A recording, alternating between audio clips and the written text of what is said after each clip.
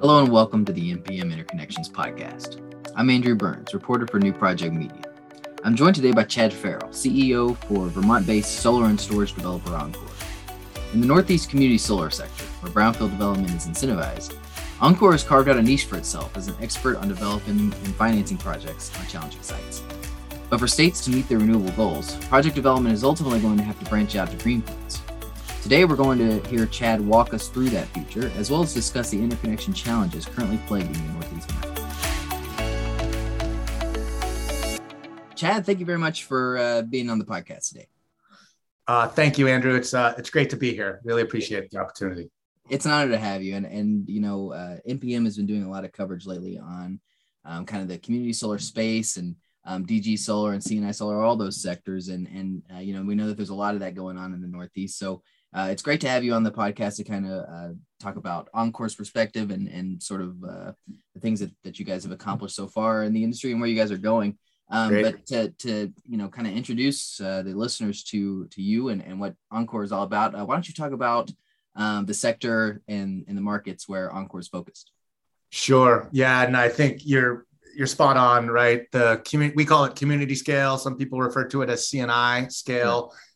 That really is kind of the bread and butter of the Northeast solar market. I mean, we have a pretty robust residential solar market, but as you get into that larger scale, utility scale, there just really aren't that many sites that are amenable to, 50, 100 megawatt kind of projects like what we're seeing out west and increasingly in the Midwest as well.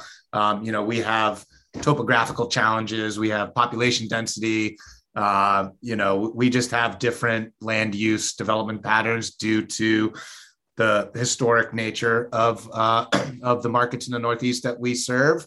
But yeah, I mean, we've been very active in the state of Vermont, but as we grow, we're increasingly casting our net throughout the Northeast. That includes states like Maine, New Hampshire, New York, which are, natural avenues or areas for growth for us just geographically, but we're also increasingly interested in states like Pennsylvania, Virginia, Delaware's starting to get interesting. We are a traditional solar development platform. Some people refer to it as an origination platform, where we are focused on identifying the best sites on which to build larger scale or community scale solar assets and increasingly energy storage assets as well. We're seeing utilities show a strong interest in energy storage, especially when it's paired with multi-megawatt solar assets. So we've not only diversified geographically, but we're diversifying technologically as well. But from the beginning, we've considered ourselves innovators in the community scale clean energy space. We have expertise in areas of taking brownfields and turning them into bright fields.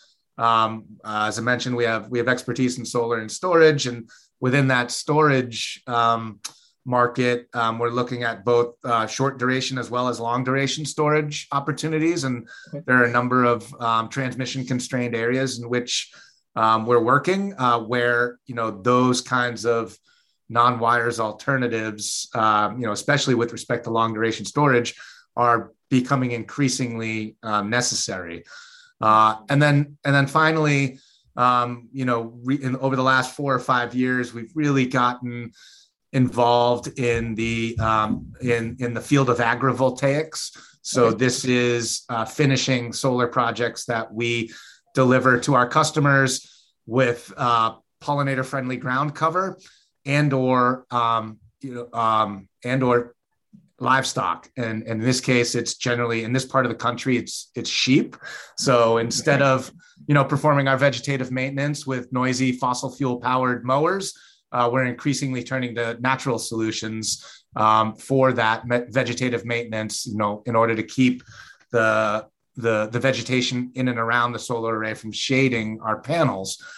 So we've worked with leading experts in this field. We're closely aligned with a number of academic institutions that are, proving out the efficacy of this form of vegetation maintenance. And it's really, really exciting because, while and I'm sure we'll get into this in greater detail, but, while we love the concept of turning underutilized or in some cases like a landfill, otherwise undevelopable land, and repurposing that land with renewable energy assets. Unfortunately, even though there are a number of those sites that are still out there undeveloped with renewables, there's just not enough of them. We could take all of the brownfields and all of the landfills, and we could add in rooftops and carports or parking lots, and we still don't have the amount of landscape that we need to be generating renewable energy with in order to meet society's decarbonization goals over the next decade, 15, 20 years. So we really do need to look for agricultural land that can be repurposed as dual use. So not only are you generating energy, but you're also you have a agricultural function as well. So it's energy and food, not energy or food. And quite frankly, most every farmer that we talk to about land lease interest for solar will inevitably point us to the least agriculturally productive areas of their farm as the site where that would be most preferable from their standpoint for siting of the solar array, right? This would be, a wet meadow, but perhaps not wetland, or it would be, rocky soil, but not too rocky for a solar project, but, not so great for agricultural production. So we're really still telling that story of utilizing, the least productive portions of a certain piece of property for energy generation. So maybe I'll pause there and see if you have any questions. Yeah, sure. Yeah, it's a really good overview. And it is interesting to kind of talk about how in the Northeast in particular, we're going to have to start moving from brownfields, which you guys have sort of excelled at, into greenfields, essentially. And I do want to talk about your kind of expertise in the brownfield area. But before we get to that, I do want to touch on just the Vermont market in particular. I think it's interesting that Encore is based in Vermont. It's not a market that I hear a lot of other firms talk about. So the fact that you guys are just on the ground there and based there is interesting. So can you just kind of talk about the Vermont market and sort of how it compares to some of those surrounding states that you mentioned that are sort of more high traffic? Yeah, for sure. Well, certainly we're, one of the smaller markets in the Northeast, but I think, we did benefit from Vermont being, what I would call an early mover in the solar market. Earlier part of last decade, we had strong leadership in the state house under the former governor. We had, a lot of interest in the legislature about sort of advancing this new field of renewable energy. So there were a number of early programs that were put forth specifically to kickstart this segment of the economy. And, that legislative and policy-based work really worked. And, as a result, we had some solid leadership within the solar industry early on. And I would say, 2012, 2013, 2014, so on and so forth. We had the nation's only state level feed-in tariff program where, the PPA price for basically a state of Vermont backed contract was set at a above market price in order to generate interest in by the development community in turning in redeveloping property for solar arrays. And then following that, we had what was one of the nation's leading virtual net metering programs, which allowed for customers interested in securing energy cost savings, as well as, addressing the increasing climate crisis with a means to participate within the clean energy economy. So that virtual net metering program was very popular and, resulted in a number of projects getting built early part of last decade, and really allowed companies like ours at Encore to grow and to learn how to design, develop, permit, finance, construct solar assets. And not only did it allow companies like ours to do that, but it allowed all the supporting industries that support the solar industry, whether that be the accounting industry, the legal profession, the construction profession, the electricians, and all of the professionals that are required to help us design and permit these assets. So it really allowed, both of those programs allowed for the state of Vermont to really have an early mover advantage. Unfortunately, things have tailed off a little bit. And thus our interest in diversifying outside of Vermont. I think from a business risk perspective, it's never great to have all your eggs in one basket. Yeah. So there's a business risk strategy. There's also a diversification, an interest in just sort of growing into new markets that are evolving the way Vermont's was, a decade or so ago. But we do, we are guardedly optimistic that things will improve. We're actually working with some of our friends in the utility space, some other folks in the legislature to really sort of provide I would call it almost like a third generation solar and other renewable energy procurement policies moving forward. We've seen tremendous, cost decreases across the industry, right? I mean, I went back for a presentation, I don't know, a month or so back and looked at, the pricing on a per watt basis of what we were purchasing panels for on the first project that we delivered in 2010. And it was something like $2.50 a watt, right? And now we're buying panels for, somewhere in the low 30 cents a watt. So I think everybody knows the leaps and bounds with which the industry has grown based on the ability to scale. So what we need to be conveying now to legislators and regulators in Vermont is that this is and will continue to be the most cost-efficient way to generate electricity. Solar is not the only solution out there, to be clear, but it's an increasingly cost-compelling a way to generate electricity. And I think as we look forward, we just need to continue to stress that from an energy resiliency standpoint, from an energy security standpoint, from a jobs creation standpoint, we need to be continuing to deliver solar energy projects in the state of Vermont moving forward. Again, increasingly paired with storage, for load shifting purposes, but certainly, we need to continue to have the ability to deliver, increasing amounts of solar energy.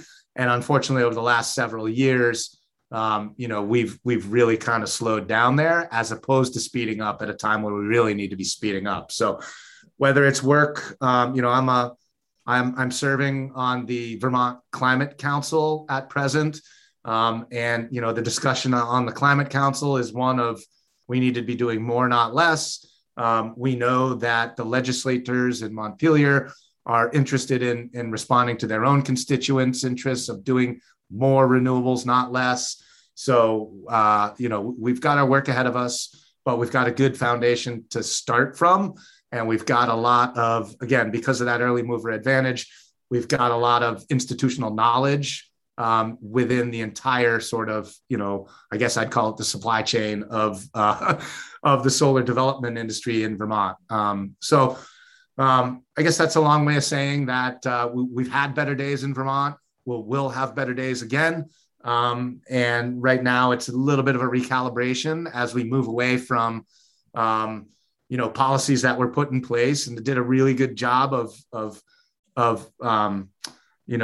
getting the solar industry off the ground in Vermont. And we just need to move towards newer procurement tools where we'll be trading essentially scale for price. We'll be allowed to go to, under what's currently being discussed. The vision is, larger per project size. but at a lower, obviously PPA price. Yeah. Okay. And whenever you mentioned that, obviously Oncor is now looking at these other states and getting involved in these surrounding markets and the ones as you mentioned. Is that a relatively new venture for Oncor, or is that something that you've been working on for the last few years?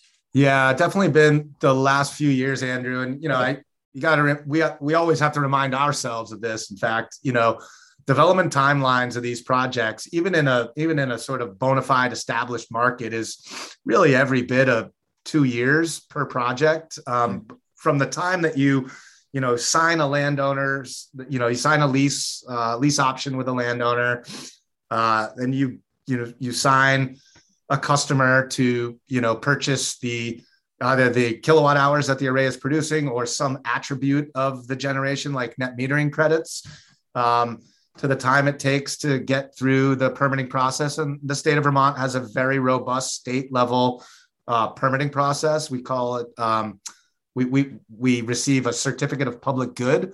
So the CPG process is very, very robust. So, and then, working through issues with interconnection. So, and then ultimately, and this is more timely, and this hasn't been the case, over the last 10 or so years that we've been delivering projects, but, right now construction, it's mainly procurement timelines, but procurement and construction timelines are really being extended due to, all the post-COVID supply chain issues, the commodity pricing issues coming out of a once in a generation pandemic. So once in 100 years, I should say, not once in a generation.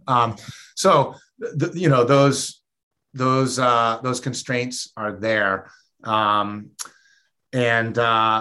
But given the fact that those timelines are a little bit longer, yes, we recognize that. Yes, we have been active over the last 3 or 4 years, activating around that geographic diversification strategy. Began with an investment in the state of Maine. We, obviously needed to dedicate resources in the state of Maine to find the best sites for solar projects, right. Ultimately understand and find customers to bring to the table, because it is a customer-driven program, right, where we've got to match up the production of an array with a customer's electrical demand. And then, ultimately work through a state that is moving in the direction of increased number of renewable energy assets, but is doing so, without the benefit of having 10 years of sustained growth to get there. So what I'm getting at there is just working with the utilities to, figure out how to best interconnect a whole slew of solar projects, right? The program in Maine is pretty attractive. So it developed a decent amount of interest within the development community. And gosh, I believe there was well over a gigawatt worth of projects submitted for interconnection. Ultimately, there's some grandfathering rules that had to be put in place by the legislature last year that establishes kind of the date that you had to be in the door. But yeah, that was a significant investment. We've invested time and resources into the New York market, the Pennsylvania market more recently. And, New Hampshire is a natural area of growth for us just across the Connecticut River from Vermont. But, it's been a little bit more challenging. The progress there has been a lot slower than we'd like to see, though there are signs of that starting to improve. Yeah. Well, I wanted to touch on sort of your expertise, that you mentioned, earlier about brownfield development, because it seems like at least in some of the states that I've covered, most recently, the one that I was looking at was New Jersey, where they had done their pilot community solar program year 2, and they had awarded a certain number of projects, and every single one of them was either on a brownfield or it was like on some sort of carport rooftop or something like that. So it was heavily incentivized there. So I was curious about kind of, since you are an expert in brownfield development, can you just sort of talk about the challenges that come along with brownfield development, both in terms of siting and development itself, and then in terms of like getting financing for for those sort of developments, versus the fact that that is like what is being asked for, it seems like, from these programs. Like that's kind of where they want to see Sure. Yeah, I mean, look, in the state of Vermont, we call those sites quote unquote preferred sites. And preferred sites, and I know a lot of other states have the same definition, but in Vermont, preferred sites include landfills, brownfields, rooftops, parking lots, gravel pits. And yeah, I mean, so yes, but absolutely, the general public would much rather see us, and it just makes sense, right? Sure. Much rather see us utilize environmentally challenged property that cannot be redeveloped for a higher and better use, such as, buildings or residential infrastructure. And, when we deploy, let's face it, solar takes a decent amount of acreage to produce a meaningful amount of electricity. So when we deploy solar at scale on these otherwise undevelopable assets, we're lowering the development pressure on other greenfield land. And that land could be used for agriculture. It could be used for conservation and carbon sequestration. It could be used for residential purposes, commercial. There's always competing interests for land, especially in more populated areas of the country, like the Northeast here. So absolutely, we understand the public's interest in these types of sites. We've reacted to that. We've seen, like you just mentioned, in New Jersey, we've seen states incentivize these sites because, quite frankly, you have to. Let's take landfill projects, for example.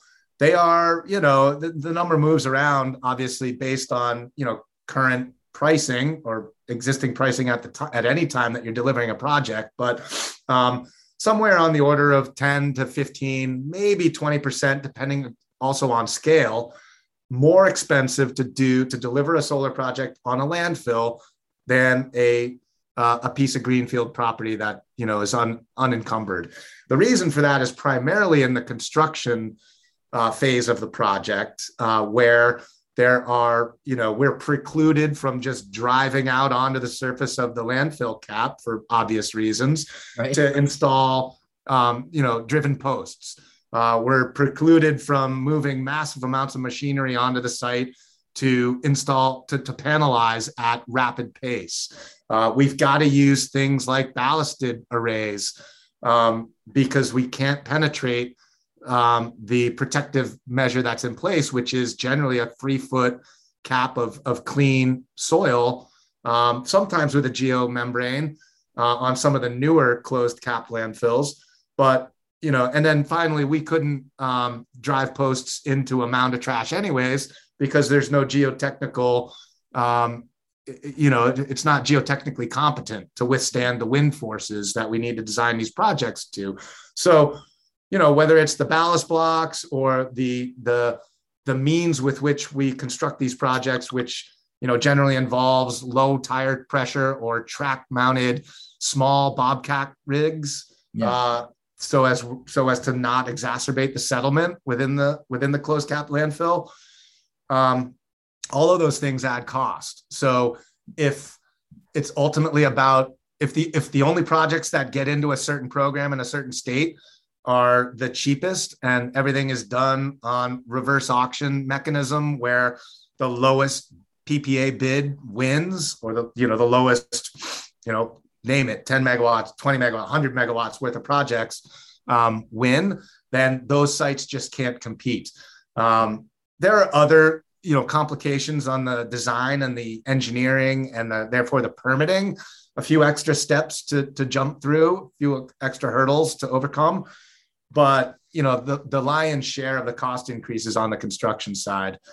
But, that's not to dismiss the upfront risks and additional hoops that need to be jumped through. Again, on a closed cap landfill, we need to demonstrate that we are not going to compromise the environmental remedy that's in place, which is that soil cap. So We need to prove that we're not going to create additional issues of erosion. We need to demonstrate that we're not going to exacerbate any differential settlement of the landfill itself. And, we basically need to prove to the regulators and ultimately the financiers as well, and I'll get into that, but prove to the regulators that even that landfill cap is going to remain competent in, with a solar array on it, the same way it was effective in isolating the environmental risk to the general public when it was a closed capped landfill without a solar project. So, excuse me, with respect to financing, that is an added complexity as well, which certainly speaks to additional cost. But we're generally able, there are a number of environmental insurance products that are available on the marketplace at this point that, clearly have added cost, but that are extremely effective in limiting any liability to both the current landowner, right? The whether it's a town or a private company that owns that landfill, they need to know that they're not going to be exposed to additional legal liability. But also the financiers want to make sure that they are protected from any additional perceived environmental risk. So those environmental insurance programs have been really game changers.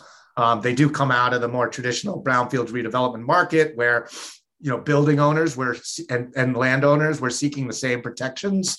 Yeah. But really that segment of the industry has really come a long way over the last, 6 or 8 years. But yeah, I think, unfortunately or fortunately, however you want to look at it, while there are, and the EPA has statistics on this, as does NREL, there's millions of acres of brownfield property available for renewable energy deployment. Again, fortunately or unfortunately, however you look at it, that's not enough for the, for what our renewable energy requirements are going to be over the next 10, 15, 20 years looking forward. So while it's a tool in the toolbox, it's not the only tool. Sure. Okay. Well, that's a really good sort of dive into that whole situation. And it is interesting to see, it's certainly interesting for us to track and for you to experience firsthand how those things are evolving. So we'll definitely, keep touch on that issue. But the last main topic that I want to tackle with you is something that you also mentioned earlier, which is this growing cost of interconnection. Is it and it sounds like based on some of the previous interviews that I've done with other firms, it sounds like in the Northeast in particular, this is an issue. So right in Encore's backyard. So is this something that you guys are dealing with, and can kind of walk me through how big that issue is becoming for you?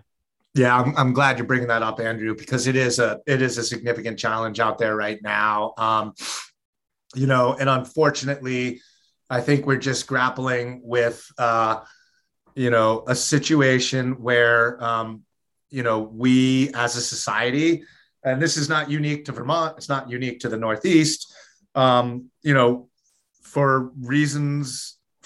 mainly cost reasons, we've essentially underinvested in the grid for decades. Mary Powell, who's now CEO at Sunrun, but was formerly chief executive officer at Green Mountain Power, used to refer to it as Grandpa's grid, and or twigs and twine, however you want to refer to it. But it's an apt analogy in that, we really have a 20th century grid that we're trying to plug in a whole slew of 21st century energy generation and storage technologies. So, the grid of the past really didn't envision, this distributed energy boom that we're seeing.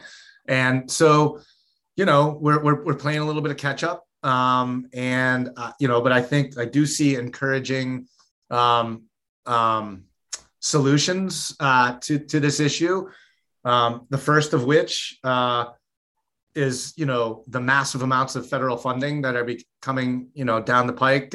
We've got, the ARPA uh, um, funding, and now the bipartisan infrastructure bill, Right. included additional funding for, improvements to the electrical grid.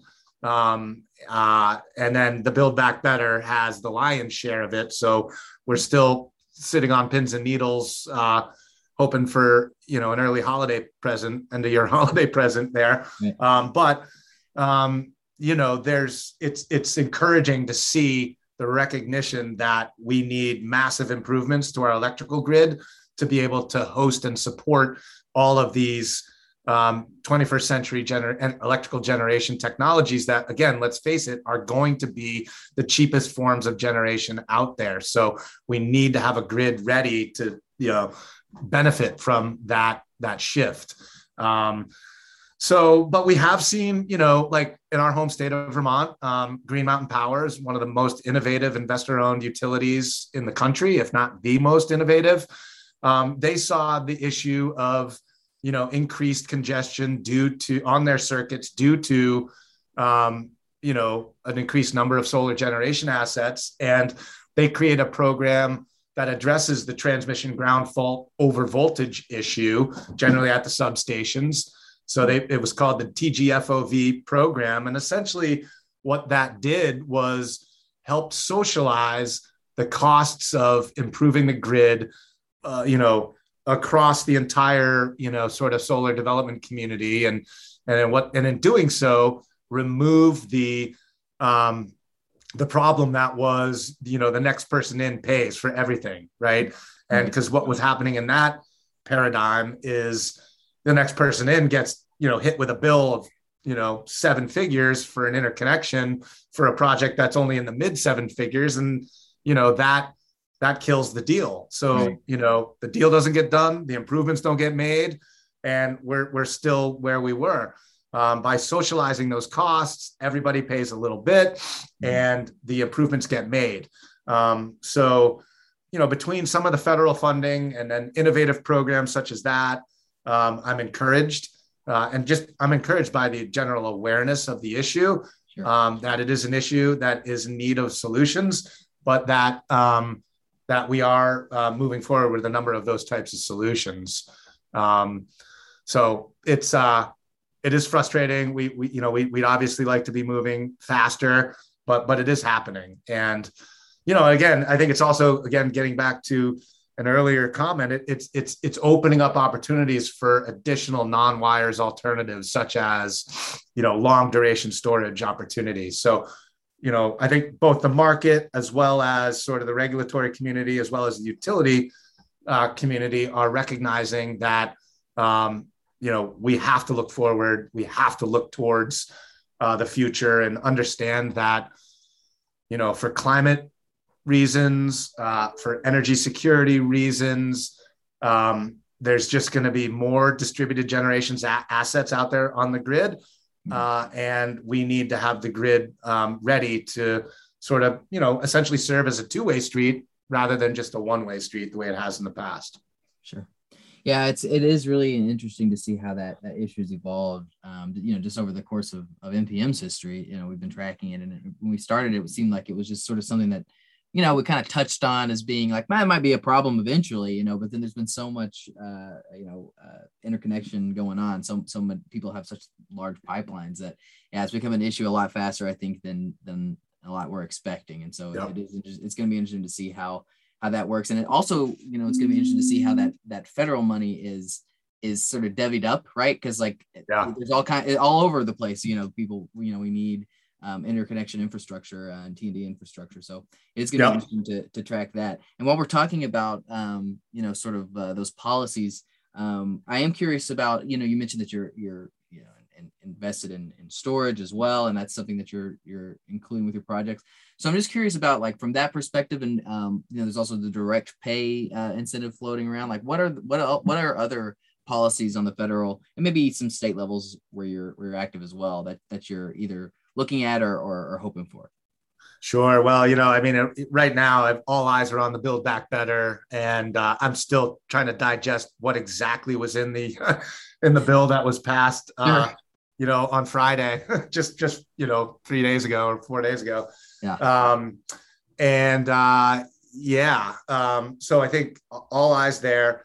We're real excited about the prospect of a full 10-year extension of the investment tax credit. Sure. We've been riding what we call the solar coaster for over a decade, and the fits and starts and the financial gymnastics that need to happen at the end of every calendar year to maximize the incentive via these tax credits is just, it's mind-boggling. And the fact that we might move beyond that sort of constant uncertainty and not knowing where we'll be in a few years, or will there be an ITC, or will there not be, that's going to be huge. We're obviously also very, very excited about the standalone energy storage tax credit. Right. The way those projects are currently incentivized, you can bring an investment tax credit to a storage project, but there are guardrails around how and when you can do that. Specifically, there's a certain minimum charge requirement from the solar generation asset that, unfortunately, we just can't meet in the Northeast. We don't have the same solar irradiance that, folks in the desert Southwest enjoy. So, we basically couldn't bring that energy storage tax credit to the table. And, so that's a game changer. We like the idea of having kickers on the ITC for low and moderate income offtake. And we really like, the idea of citing these generation assets in economically disadvantaged areas and creating job opportunities in those areas.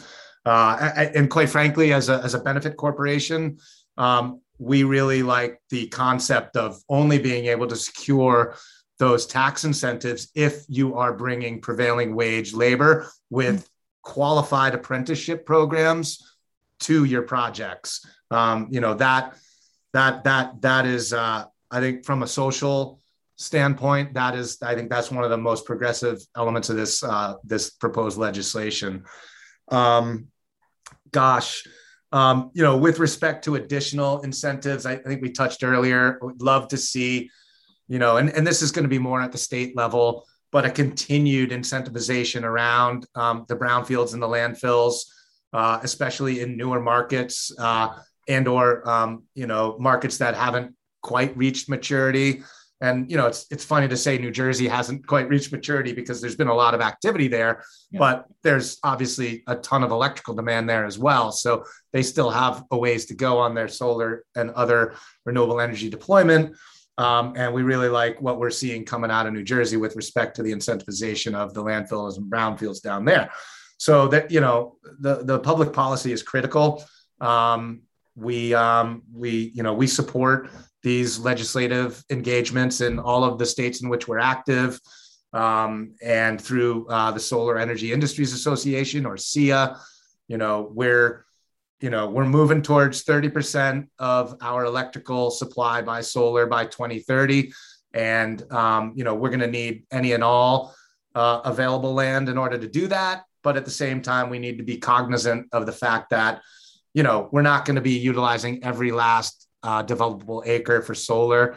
I did a recent calculation for the state of Vermont.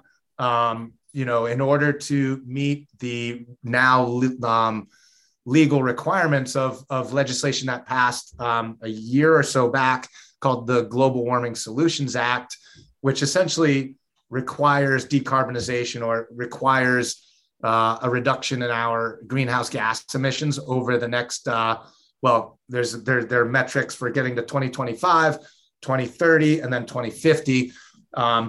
In order to fully decarbonize our transportation and our building thermal sectors, and to generate enough electricity from clean energy to support those transitions or those decarbonization efforts, we would need like 300 megawatts per year of solar in the state of Vermont. And, that sounds like a heck of a lot, 3,000 acres over 10 years, that sounds like an awful lot. But when you do the calculation, that's only 0.3% of the state of Vermont's land area. And, obviously the state of Vermont is not the state of Maine in terms of geographical footprint, the state of New York. It's it's quite modest, but it does speak to the fact that while brownfields and landfills and other preferred sites are, we'd like to harness any and all of them. They will not be the only sites that we are delivering clean, renewable energy on. And we need to move towards that. That's why I get really excited about our work in supporting the agrivoltaics industry, I guess, for lack of a better word, or the agrivoltaics movement, I guess is probably a better way to say it.